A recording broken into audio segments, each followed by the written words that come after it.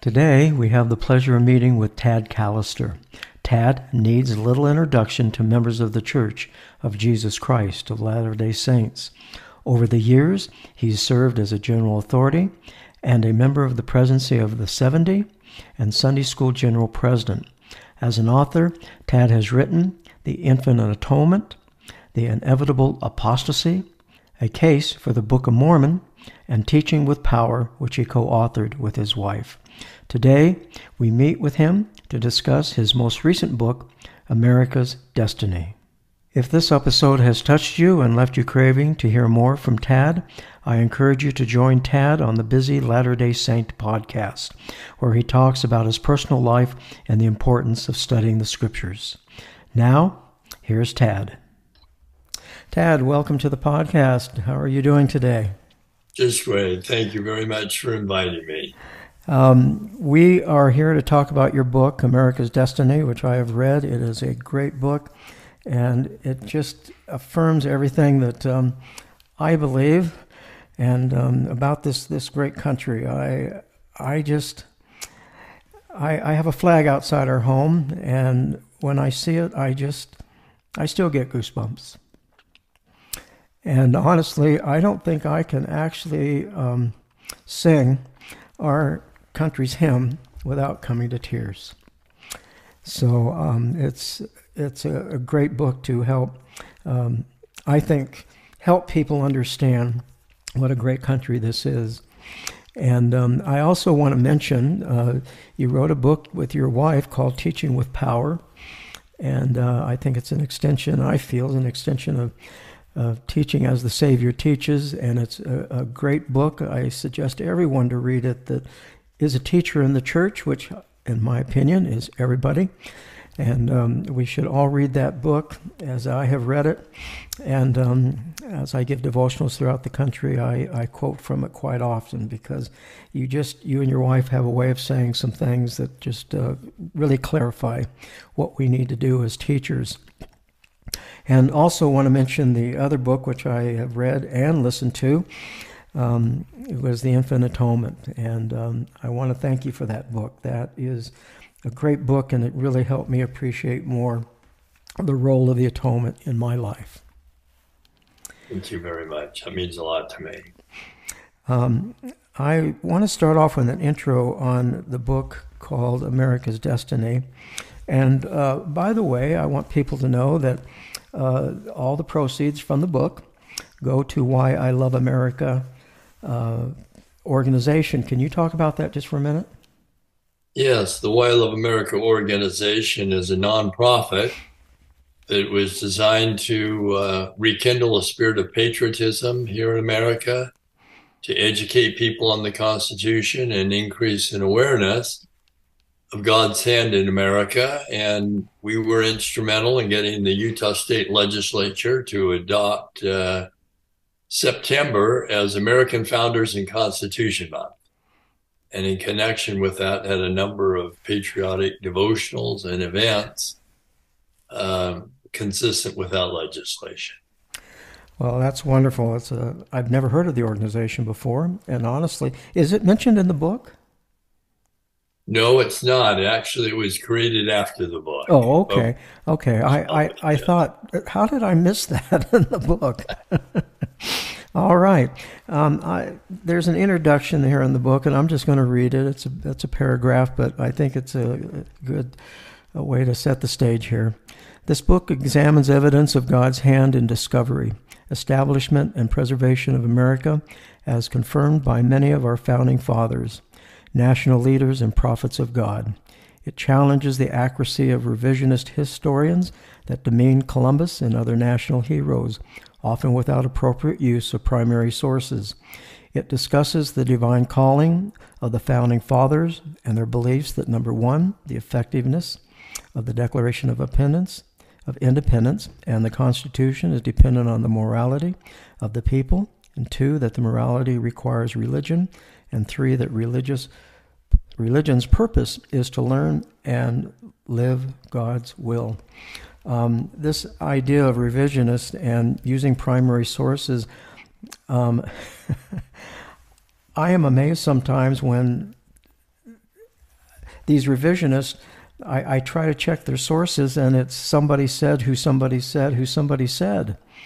And when I went to college, I was told that that was not a primary source. Just for those that may not know, what is a primary source? Well, I think a primary source is someone who was on the scene at the time. They were either someone who was in the Constitutional Convention, or they helped prepare the documents for the Constitution, or they were a historian who actually spoke with the people who prepared the Constitution, versus a revisionist historian who gets everything secondhand. And I just learned that if you want to know the truth, you have to go to the primary sources. It's like if you want to know the truth about the gospel, you got to go to the scriptures and the living prophets. And if you didn't go to the scriptures and the living prophets, you probably wouldn't get the true doctrine. Well, now I'm surprised. I thought I could just Google and learn about the church from there. Yeah, well, we all know where that would lead you to 20 different opinions. We call it moral relativism. Yes, and certainly as a member of the church, if I started having questions about the church, the best place to go is obviously to Google and hear what the critics have to say about the church. Yeah, that would give you one source, but the truth is you go to the scriptures and you go to the living prophets. And for history, you go to the primary sources, the men and women who were on the scene at the time. Well, you have a chapter on Columbus, and I think Columbus was a great man. It's pointed out in the Book of Mormon that they talk about he was inspired by God. But what are your feelings about Columbus? Well, I'd heard so many negative comments about Columbus. I didn't feel in my heart that was the case. I decided I would read all of the primary sources about Columbus that are in English, which included Columbus's diary, the biography by his son, contemporary historians such as Bartholomew Lacasas, Peter Martyr, Dr. Alvaro Chanca, and others. And when I did that, I found a completely different understanding of Columbus than the revisionist historians. I found that he was motivated by two primary sources. One, he was motivated to teach the Christian religion to all the inhabitants he would find. There's no doubt about that. It appears scores of times in his writing and the writing of contemporary historians. And secondly, he wrote back to the king and queen of Spain and said, I'd like you to use the profits from the gold to reconquer Jerusalem so you can build a temple for the second coming of Christ. In fact, Carol Delaney, a Stanford professor, history professor, who's probably the lead historian in Columbus, wrote a book entitled Columbus, The Quest for Jerusalem, supporting that that's what he wanted to do. And in fact, she said, when I read the primary sources, I came to a completely different opinion of Columbus. I realized he had been maligned and accused of many things he had never done. But in truth, he loved the indigenous people, and he was very kind and benevolent to them. Well, I thought he came over to get slaves and force the religion upon the ignorant Indians, but that's not the case. Well, I wish we had time to go through each chapter because each one I think is so important. Another one I want to touch upon is the Declaration of Independence. I believe it is a sacred document, and I think it was divinely inspired. And I know you mentioned that in the book, but what do you have to say about that chapter, if you wanted to summarize it? Well, I think that, and I do believe it was divinely inspired, and I think in that process, I think it was President Eyring who once said, he asked President Lee, how do you get revelation? He said, you got to do your homework first. And I think they did their homework. They studied about the democracies of Greece and Rome, British constitutionalism. They looked at the constitutions of their colonies that existed. I think they did their homework and then they sought the Lord's help.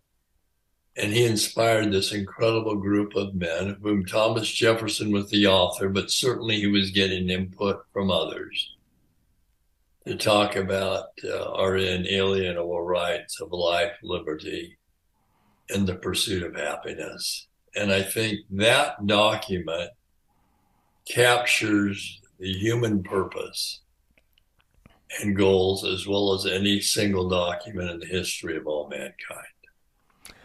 Yes, and other countries have copied it. Yes, that and our Constitution. Yes, yes.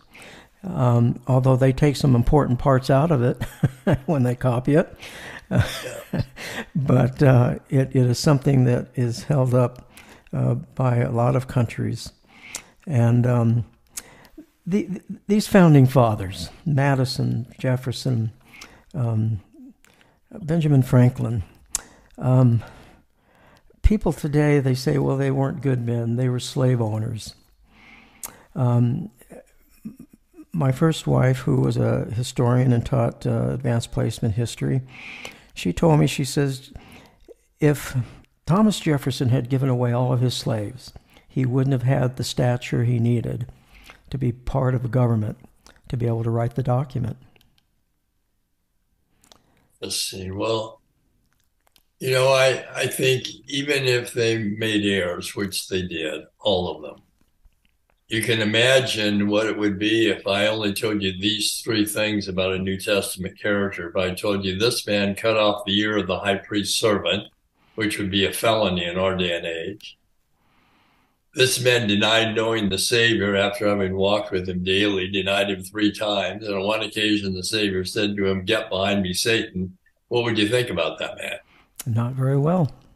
Not very well. But if that's all you focused on, you would have missed the real man, his mission and his mark in life, the man who had angelic visitations, the man who raised the dead and the lame, the man who gave his very life for the Savior. If you take those few isolated instances and don't weigh them against the totality of his life, you've missed the mark. That's what happens to the founding fathers. They take one isolated part of his life and they miss the man and his mark. And that's what the critics do. They focus on the warts and the blemishes, and God focuses on the strengths and beauties and then is able to use them to produce these incredible works. They were very well read and very intelligent men, and I think definitely gifted by Heavenly Father. That's so true. They were extremely well read, and they had a belief in God. They were able to combine that intellect with the spirit to come up with this Constitution, which was ingenious. When you start thinking about the executive and the legislative and the judicial branches, and you think about we the people, not we the academics, not we the kings, and you think about the division of power between the federal government and the states, and that we need a moral people to enforce these laws. They're not just brilliant. Other men have been brilliant. They were inspired. Yes. Yeah.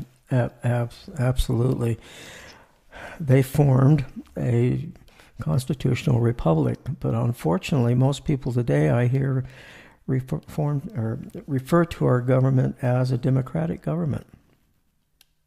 Yes, in truth, it is a constitutional republic, and I think with good intent, they refer to it as a democracy, but in truth, it is exactly as you said, a constitutional republic. Well, you talk about morality a lot.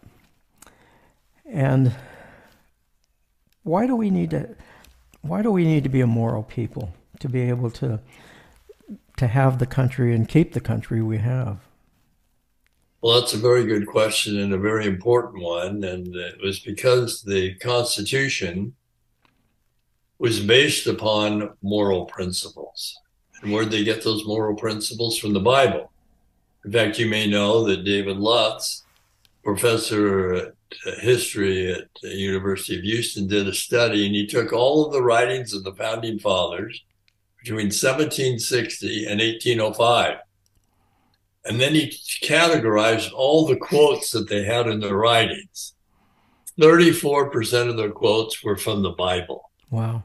The next highest percent was 8 point some percent of Montesquieu. Then it went down to Locke and Blackstone, then Locke and Hume. The moral values of the Bible became the moral guideline for the Constitution. And they knew that the only way those moral values could be maintained is if you had a moral people. And the only way you could have a moral people is if they were a religious people, because that was the prime source for teaching morals. And a religious people were the ones who sought the will of God. And where did they find the will of God? But in the Bible. That's why they were such great students of the Bible. I'm trying to remember who said that if we lose our morality, it was one of the founding fathers. They established a government, and one of them said, if we can hold on to it. And I can't remember who said it, but one of them. Well, Benjamin Franklin was one who talked about our republic, if we can hold on to it. And John Adams was someone who talked about the Constitution will only survive if you have a moral and religious people. And then Alexander Hamilton said, morality will fall without religion. Yeah, yeah. Well, you've got other chapters on socialism. I do not understand when I hear somebody talk about socialism and that we need to move the United States. In fact, I read in the New York Times that some woman just came out with new socialism, that we need to move the country to new socialism. There is no proven record that socialism even works. And they feel that if they keep tweaking it somehow, it will someday work. And I'm not always sure how to answer somebody like that. But you talk about socialism, you talk about the importance of capitalism. Capitalism is not an evil, yes, there's certainly bad parts to it. But isn't that the case with everything? Nothing is absolutely pure unless we talk about the Savior. Yes, I think that's true. And I think that's an important comment, but capitalism is the best system we have, I think, to foster self-reliance, to foster ingenuity, and to foster economic well-being, as has been proved by history. Like you mentioned, where has socialism or communism ever worked? And people think by tweaking it a little bit, they're going to make it work, but it's never going to work, socialism. It's based on the incorrect principles. It takes away self-reliance. It takes away self-initiative. It takes away ingenuity. It takes away all those principles that are basis for a sound economic system. Well, I know one group when socialism or communism benefits, and that's the people at the very top. Yes. That's why those people like it. Yeah, they do quite well. Well, I want to get in another subject here that seems like it's on the news almost every day, and that's same-sex and the LGBTQ. And you have a chapter on, has God spoken about same-sex relations and marriage? Well, has he? He definitely has. We have scriptures in the Old Testament and the New Testament, multiple scriptures that talk about same-sex relations are an evil. We have the early Christian writers that surprised me, who wrote between about 70 AD and 325 AD, who repeatedly speak, they're called the Ante-Nicene Fathers, who repeatedly speak of the evils of same-sex relations. We have reformers who spoke on the subject. We have modern day prophets who've spoken on the subject. And we have the family proclamation, which is not a social policy, as President Oaks has told us on two occasions now in conference, but is irrevocable doctrine that God has spoken, that marriage is between a man and a woman. And as the church has said, we love everybody. We love everybody who has same-sex feelings, but we don't endorse same-sex expression. And somehow I think love has two components. One, love is recognizing somebody and acknowledging them as a child of God is the first component. But the second component is encouraging them to do all within their power to fulfill their potential as a child of God. And they do that as they keep the commandments. And I don't think we do people a service or demonstrate love when we encourage them or endorse same-sex relations, because we prevent them from reaching their full potential as a child of God. So I think there's a balance to love them as an individual, but encourage them to live the commandments to become more like God. I agree with Elder Holland. He said his heart goes out to these people that have these feelings. Yes. And I would imagine it's very difficult to have these feelings and yet want to exercise what you feel you have the right to do. And it's very difficult. And that leads to another chapter that you have about help for those with same-sex feelings. And what I like is that you actually went to people. I was always curious how you found the people, but you went to people who have these feelings and the different ways that they have dealt with it. First of all, where did you find these people?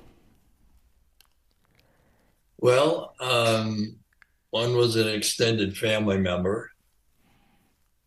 Another was an author that I had met that had written a book on the subject. One was one of our missionaries when I was a mission president. Hmm. And so just various aspects of my experience in life that I met people who, and you're right, these are children of God. They're very good people. But I think somehow that rather than just enduring it, they can actually use it to make it a strength in their life. For example, we have some women in our stake who are single sisters in their 30s or 40s. And somehow, as trying as that has been for them, they've used that to make that a strength in their life, to develop their faith and to rely more on God than ever before. And I'm not saying it's easy, but I don't think anybody in life has an easy life, whether they have a disability or some kind of weakness. The Lord says, I give unto men weakness that they may be humble before me. And if they humble themselves before me and have faith in me, then will I make weak things become strong unto them. And I believe that because I've seen that happen in our own family, particularly with one of our own children.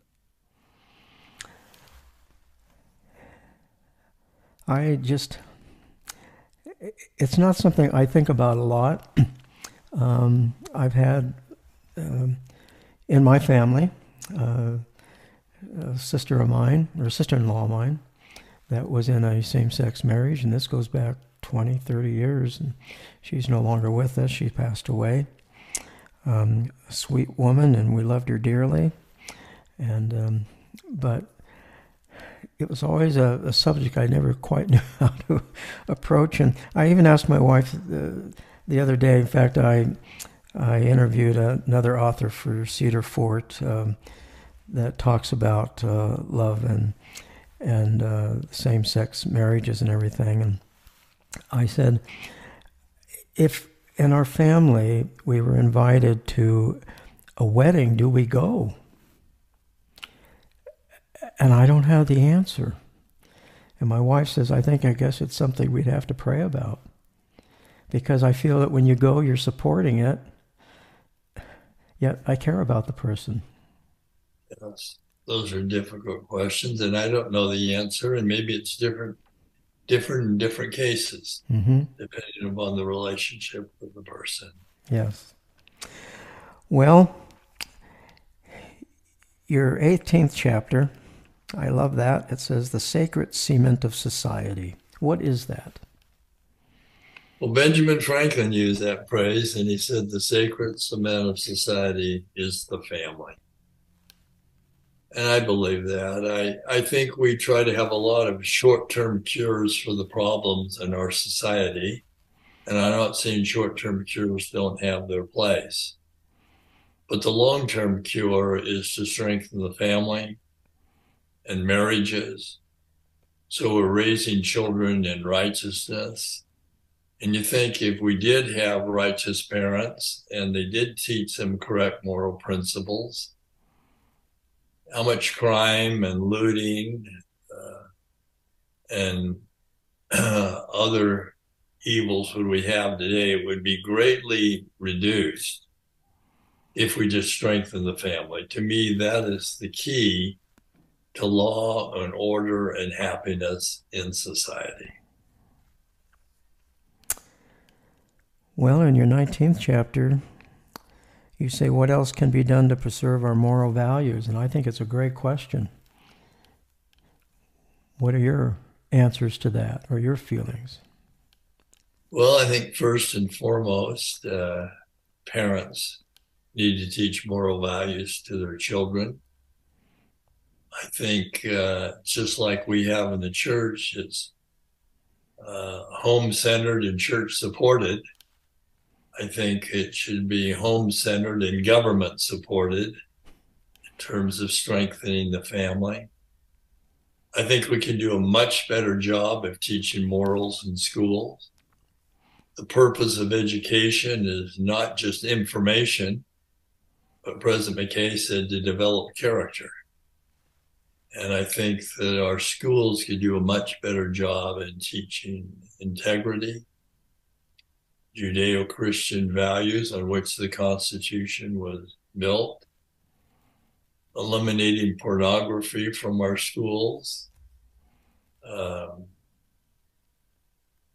I think the government could even institute programs to and ads and programs to teach parents how to be good spouses, how to be good parents, and focus some of their efforts on that. And it would do a world of good in terms of educating parents how to be good spouses and good parents, and emphasize the need for it in our country. Those are great items, and especially when you talk about school. I taught school for about 15 years. That was my last occupation. I taught the deaf and hard of hearing, middle school and high school. I feel for the teachers today. A lot of them are in a very awkward situation. But I'm finding that school itself, they're not teaching them to think. And they're not asking questions. And they just put forth information, and that information is correct, and you don't question it. And yet, the greatest value, even in studying the scriptures, is finding the questions and searching for the answers. I think that's true. And I think we've tried to become so politically correct that in the process we've diluted the truth. You know, we can't even call it Christmas holidays. It's got to be just holiday season. Yes. Or can't be Columbus Day. It has to be Indigenous Day. Yes. Yes. Or it can't be Easter. It's, spring vacation. Yes. And so on all of these things, we're kind of diluting the truth for political correctness. Yep, I agree. Absolutely. Well, I want to thank you for your time. It is a great book. I want to encourage people to get the book. Now, I am new as a podcaster for Cedar Fort. I haven't told people, but I'm not getting paid by them. I am doing this the kindness of my heart because I feel that these books need to be, people need to know about these books and about the authors. And I just think it's a great book, and I just want to encourage our listeners to get that book, or they can listen to it. I think it's also available on Kindle, and they can get it in all different forms. And, of course, your other book, The Infant Atonement, and Teaching with Power. Great books. And, A Case for the Book of Mormon. Oh, that was good. That was really good. Okay. Well, I want to thank you very much for being with us with Cedar Fort, and you have a great day. Same to you. Thanks so much, Elder Bernard. Tad's books are available at cedarfort.com, deseretbooks.com, and, of course, on Amazon. Your support means the world to us, and if you've enjoyed this podcast, please take a moment to give it a thumbs up and share your uplifting comments. By doing so, you will help others discover this podcast and join our growing community of listeners. Lastly, don't forget to explore the other podcast I host, The Busy Latter-day Saint. In each episode, I have the privilege of interviewing incredible members of the Church of Jesus Christ of Latter-day Saints from all around the world who share their personal experiences and unique insights on Scripture study. The podcast is spiritually uplifting and a treasure trove of different approaches to studying the Scriptures.